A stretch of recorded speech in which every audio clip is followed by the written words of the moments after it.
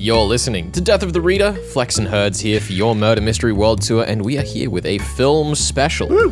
One of our little rare ones. And this week, Herds, we are talking about the Inugami clan, or the Inugamis, or the Inugami curse, or Inugami Kei no Ichizoku. Or the Inugami family, as it is on Wikipedia.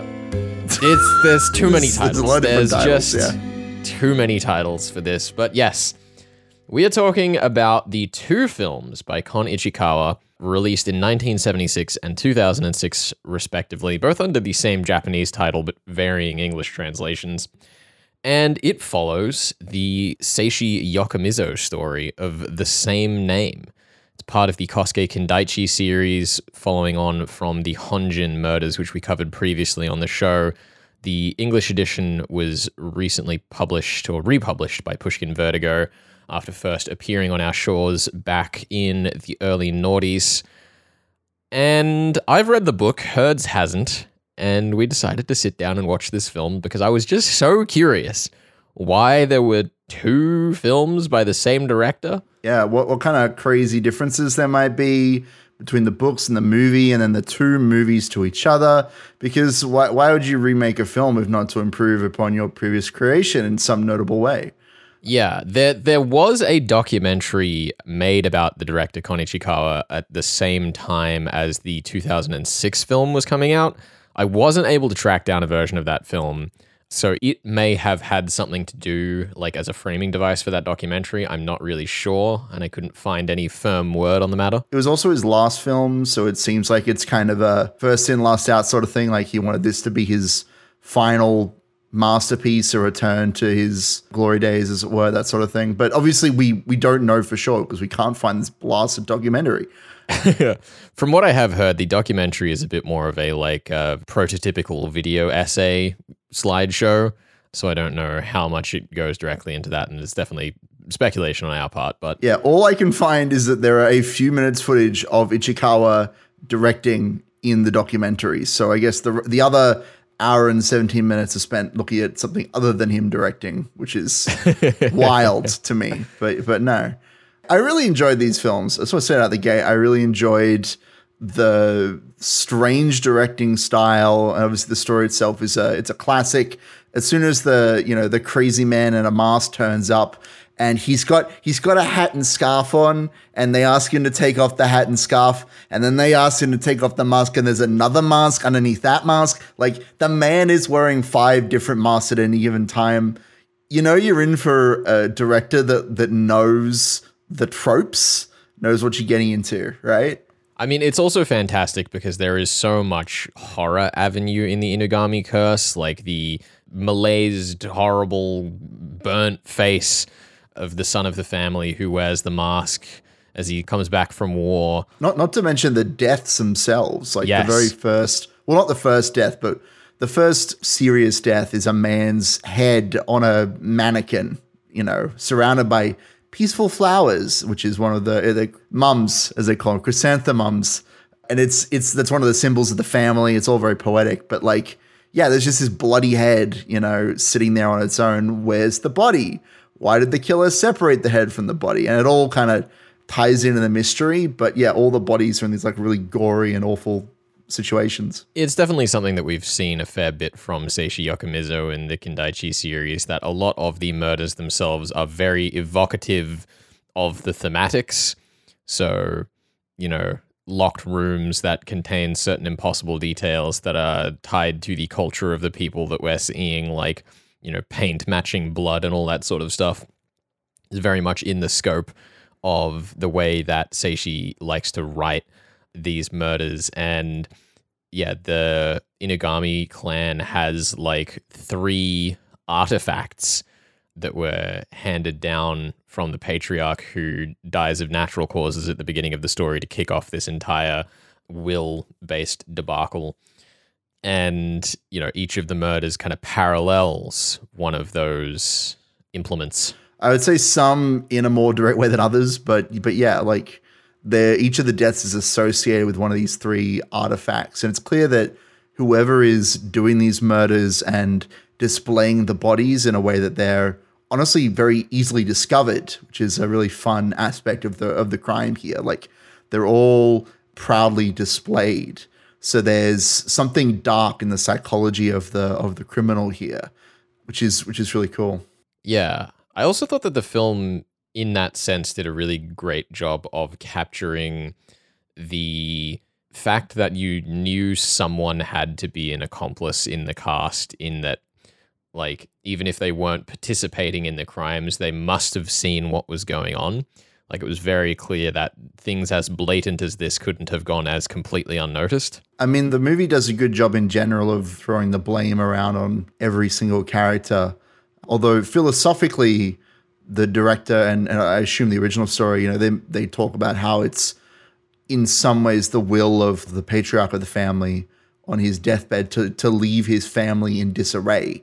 And so the chaos that we're seeing, who's accomplices and who's not, and who's a criminal and who's not, like there's something rotten at the core of this family. That's why they're the title of the book, the Inugamis, or the Inugami family, because the patriarch basically bore everybody out of wedlock, and every person in the cast is a half sibling or whatever.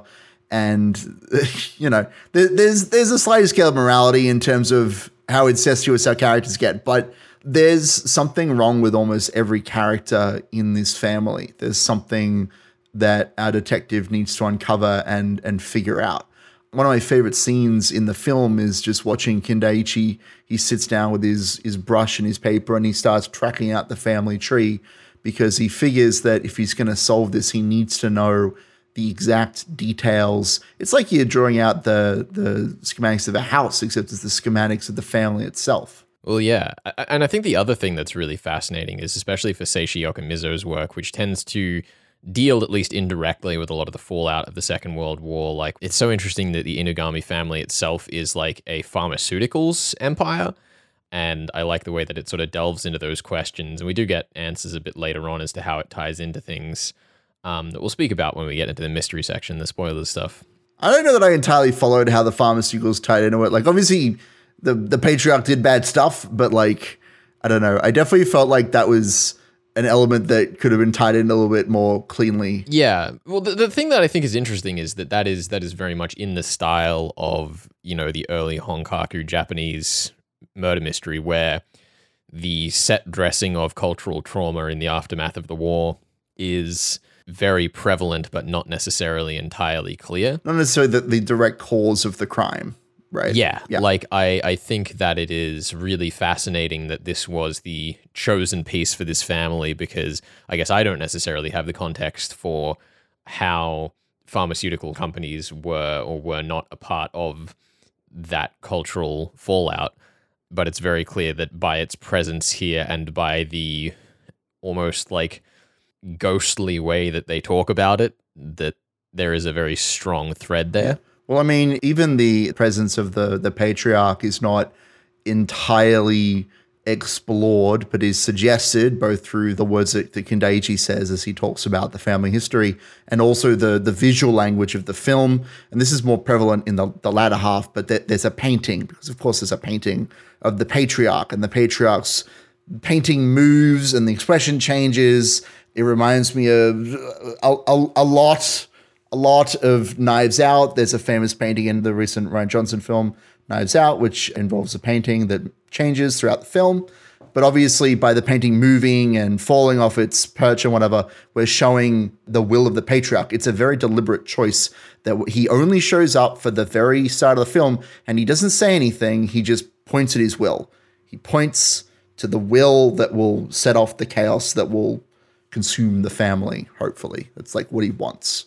Implicitly. I will say I did really like in both films the way that the like makeup and posture was done on Sahe Inugami, the like patriarch of the family in that picture. Like, it looked satirical. The way that the eyebrows are flared and the frazzled hair and this unending scowl. I mean, he looks a bit like a mad scientist. He looks like a Dr. Wily or something. Like, he's ready to break out into alchemy and create a mad robot at any second. I know. Also, it was so nice having Hideji Otaki, the like actor who plays the priest. Yes. recur between the two films 30 years apart. Like he already looked like a wizened old man in the first one, and it looks like he hasn't aged a day in the second one, which was kind of fun. Well, as well as Koji Ishizaka, the actor for Kindaichi, he reprises his role, which is fantastic. Yeah, because Kon Ichikawa and Koji Ishizaka made like 4 or 5 films back in the 1970s in the Kindaichi series. And this was like their return to the character. I want to say, I didn't know this going into the second film. I didn't know that they were the same actors, but we noticed the priest. And then I kept thinking, man, that Kindaichi actor, he's a lot older than he was in the first film. I wonder why. That might be the case. It's the same guy. It's great. It was really funny. And especially because like we haven't even really mentioned it this far, but the two films for a large portion of themselves are pretty well shot for shot. Yeah, they're pretty much the same film. There are differences in terms of camera quality and like expressions. I think that the acting work in the newer film is a little bit more restrained. I think in general, the second film is a little bit more restrained, especially when it comes to like gratuitous sexual scenes and use of, I don't, the like, what do you call it? Like, when the whole set is just completely washed out and it's being used to indicate like that the scene is a flashback or it's being concocted in a fit of madness by the participants.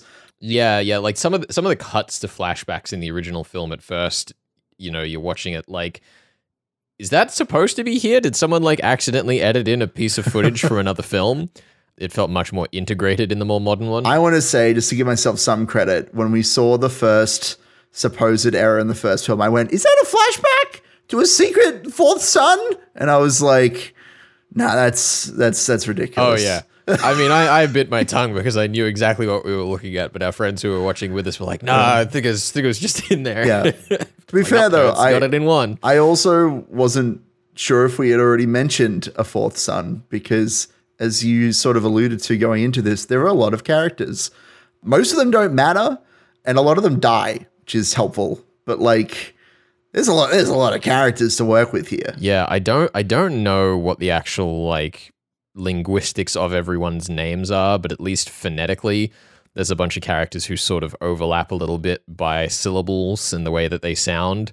Like the two sons are Sukitake and Sukekio, and the two daughters are Umeko and Sukitomo. Yeah, Sukitake and Sukitomo and Sukekio, like they're all very similar. Obviously, that's a character thing. There's obviously a play. I don't know what the character is, but there's a play on the same character at the side of their name to give 3 different meanings.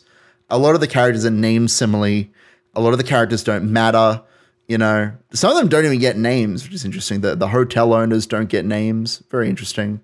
But yeah, I do like though that we can, if you kind of focus on the 3 sons and their 3 mothers as the main suspects, I guess, of the case, that does help you kind of sort through the cast a little bit, because pretty much everybody else are the will readers and the hotel owners and the waitress that Kindaichi gets to sit down with and have tea with at one point and he flirts with, and the mustache twirling police chief, you know. So good. The best so character. Good. He in the remake, fantastic. Mwah. Last thing before we move on, and we'll kind of continue this, but with spoilers in the mystery section. The music in both versions, fantastic. I loved it so much. It's like... It's wild. It's a little all over the place in a way that's genuinely really fun. Yeah. Very, like, retro progressive jazz kind of sound. Lots of fake strings and complex instrumentation playing simple themes. I loved it. It was just so good to kind of sit back and soak in. Yeah, it felt very psychedelic to me. Every time a new like horn would blare, I would just laugh. I'd be like, what is happening? This is insane that this is the music they went with. The sound in general is really wild. I like that they kept a lot of the themes between the two versions over 30 years. Like, they were very clearly reproduced and polished up for the 2006 version, but not in a way that lost the spirit of the original. Yeah, I agree. There were some scenes that were remodeled for taste, but by and large, the feel of the film was kept, which is really awesome. I suppose we should wrap this here, and we'll be back with full spoilers to the end to towards the back of the show, so stick with us here on your Murder Mystery World Tour. This is Death of the Reader, and you're listening to 2SER 107.3.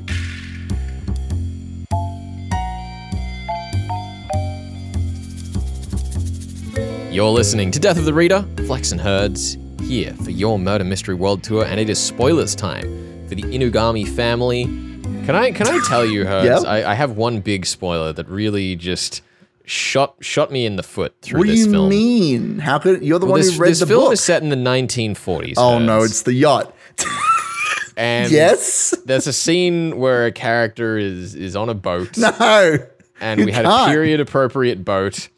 But in the 2006 version of the film, for some reason, they had the 1990s Bayliner 2556 just screaming on by. And it seems so out of place because we have all of these period appropriate cars and buildings and furniture and clothes. And then there's keep just on this motor yacht from the 1990s just cruising across the bay. And it's not like it's a thing in the background. One of the characters is driving the Yeah, thing. two characters hop on the boat at one point. Just like, Yeah, actually, she gets kidnapped onto the boat. I should say it's famously. I was going to say did that happen? it could be a sponsorship from the company, but then why would you have your boat be the kidnap boat? Why would that be the boat? why would you have your boat be the kidnap That's a boat? And bad why idea. would you go with the 1990s? Like, surely you haven't just started making boats, Bayliner. Sometimes you just know when you found a world-class model of boat and you need to put it in your film. It took me out of things See that boat and it clicks with you. so much. I was so startled. Terrible. Well, I'm glad that that's your biggest complaint with the entire experience. That's the only thing that you found jarring. Oh or yeah, I mean this strange. film was fantastic. Let's get into spoilers here. The masked man in the story are Sukekio, which is the third son of the family, and then the other masked man There are is two? Shizuma, who is the other son. He's the secret fourth son.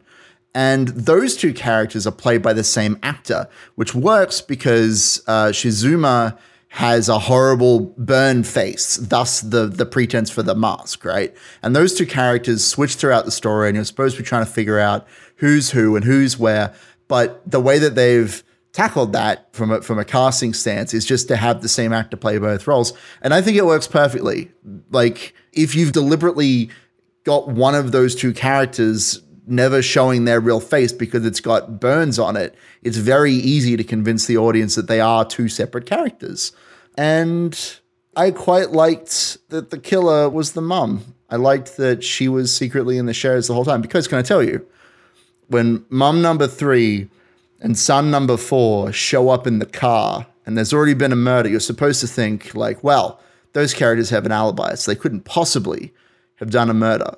But I'm sitting here and I know, because I've read murder mysteries before, that the murderer has to be one of those two. Well, I also really like that, Sukekio and Shizuma are working together for a lot of the story to make this entire Masked Man thing happen. But they don't realize it, right? Tell me what you mean by they don't realize it. She doesn't know, does she, that her fake son is helping her?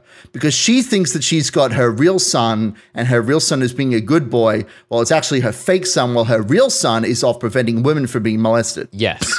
And So, the thing that I like about irony. it is that both of Sukekio and Shizuma are helping Sukekio's mother, but for opposite reasons. And in different ways. And it's because she says that she knows her son and that this has to be her son and her son wouldn't commit a crime and all this sorts of stuff. And she's right, but the character that she thinks is her son isn't her son. Sometimes. Shizuma is basically trying to get revenge on the entire family He must for revenge. what happened to his mother, who was the one who cursed the family. Yes. And so he is working against Matsuko, but with her, to try and carry out the curse that Shizuma's mother, Tamayo, put on the family. And then Sukekio is trying to prevent doom from befalling his mother. And so in two separate motivations and in two separate ways, they are both helping the same character for opposite reasons. And on a mystery sense, that makes it really hard to nail down exactly what's happened. But just on like a character sense, it is so compelling that these people with opposite goals are in each other's camps and like helping each other along. The motivations all feel so complex and tangible because of it.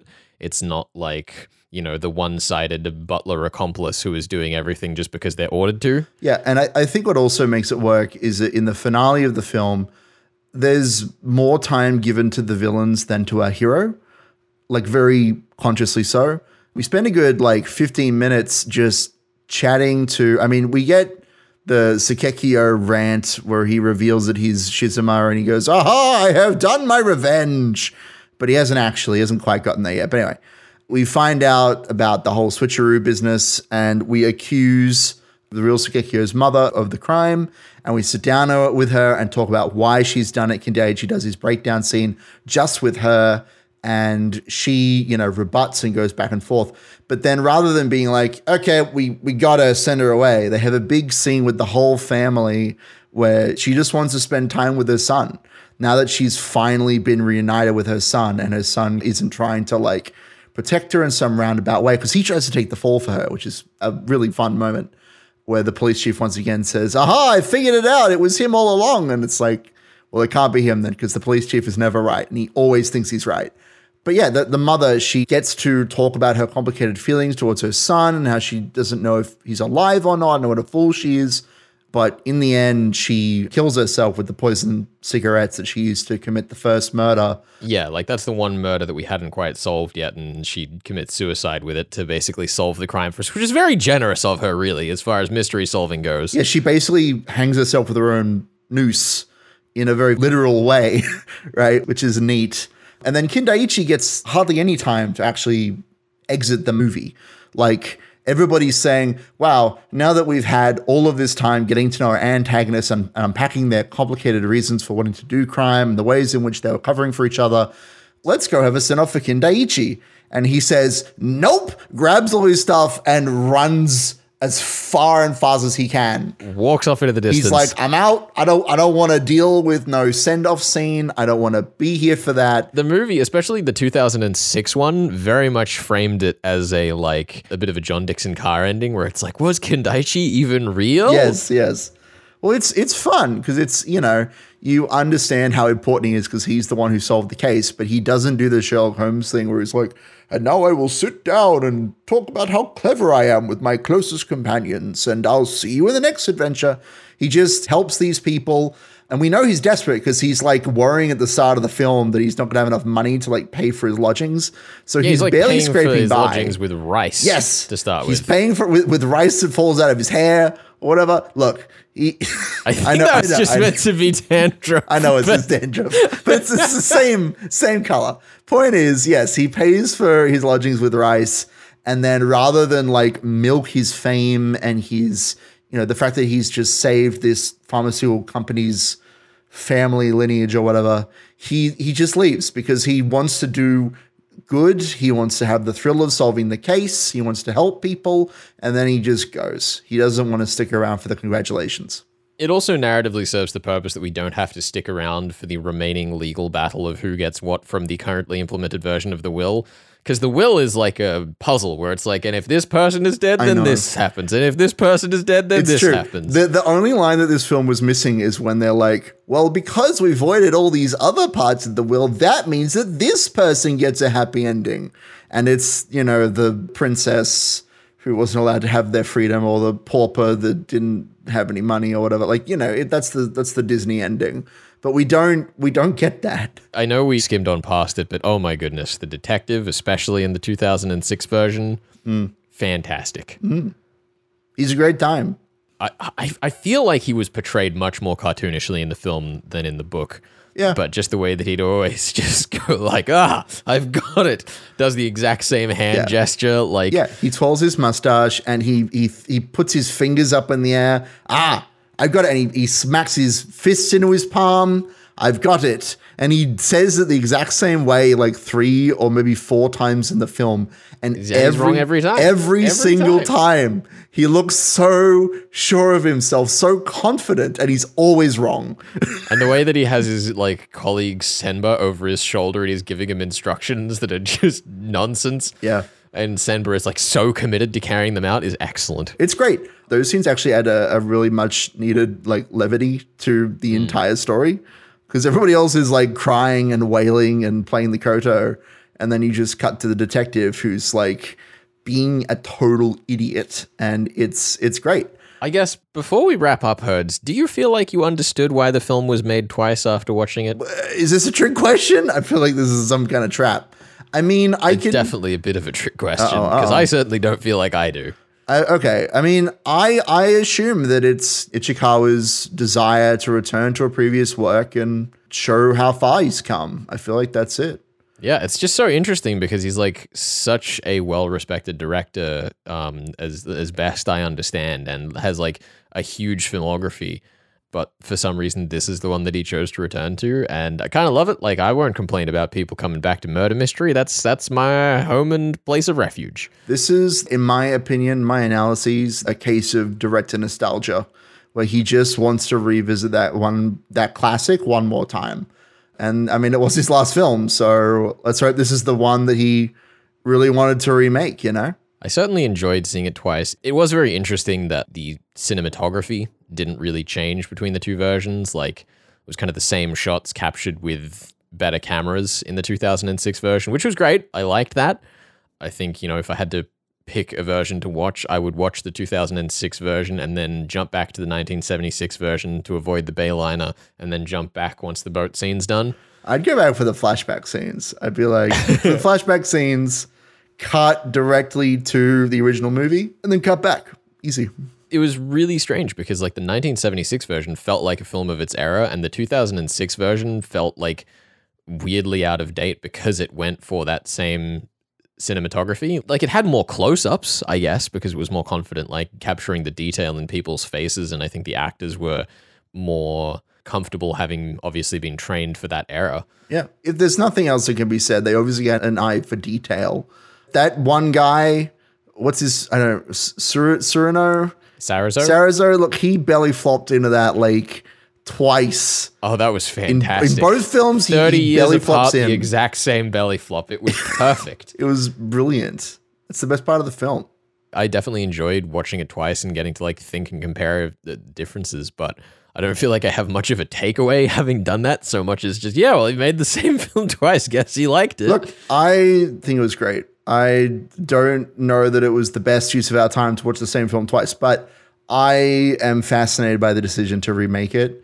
I hope that, if nothing else, having a more current version of the film has brought more people on to watch it. That's all we can really hope for. Yeah, I'm hoping that by the time, this episode gets into the editing bay, we've tracked down an episode who can answer this question a bit better for us, who you've already heard from at this point. And if we haven't, then let us know.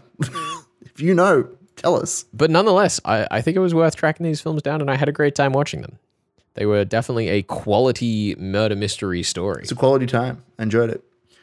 Alrighty. Shall we talk about the dark deeds to come then, Flex? Yes, I have absolutely no idea what your pick is going to be. We're in a bit of an East Asian limbo at the moment, circling stories that are slightly Karin style. Well, can I tell you, this is gonna be it's sort of left field, but sort of not. We're gonna be staying in Asia. We're going to China.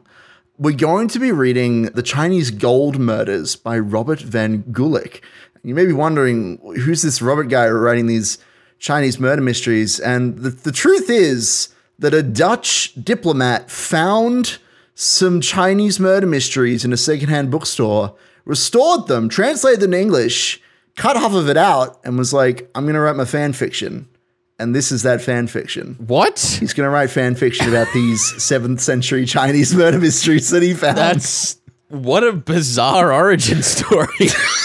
Anyway, this is the chronologically, not publisher-wise, but chronologically first set of stories in the Judge D mystery series, and we'll be reading up to chapter 7. It is of the Chinese Gold Murders by Robert Van Gulik. Please enjoy, and look, I'm excited. Strap in for this one. This is a historical murder mystery if ever I heard one. I'm so excited for this. Please yeah, you're listening to Death of the Reader. We will be back next week with The Chinese Gold Murders by Robert Van Gulik. It's a Gongan historical murder mystery.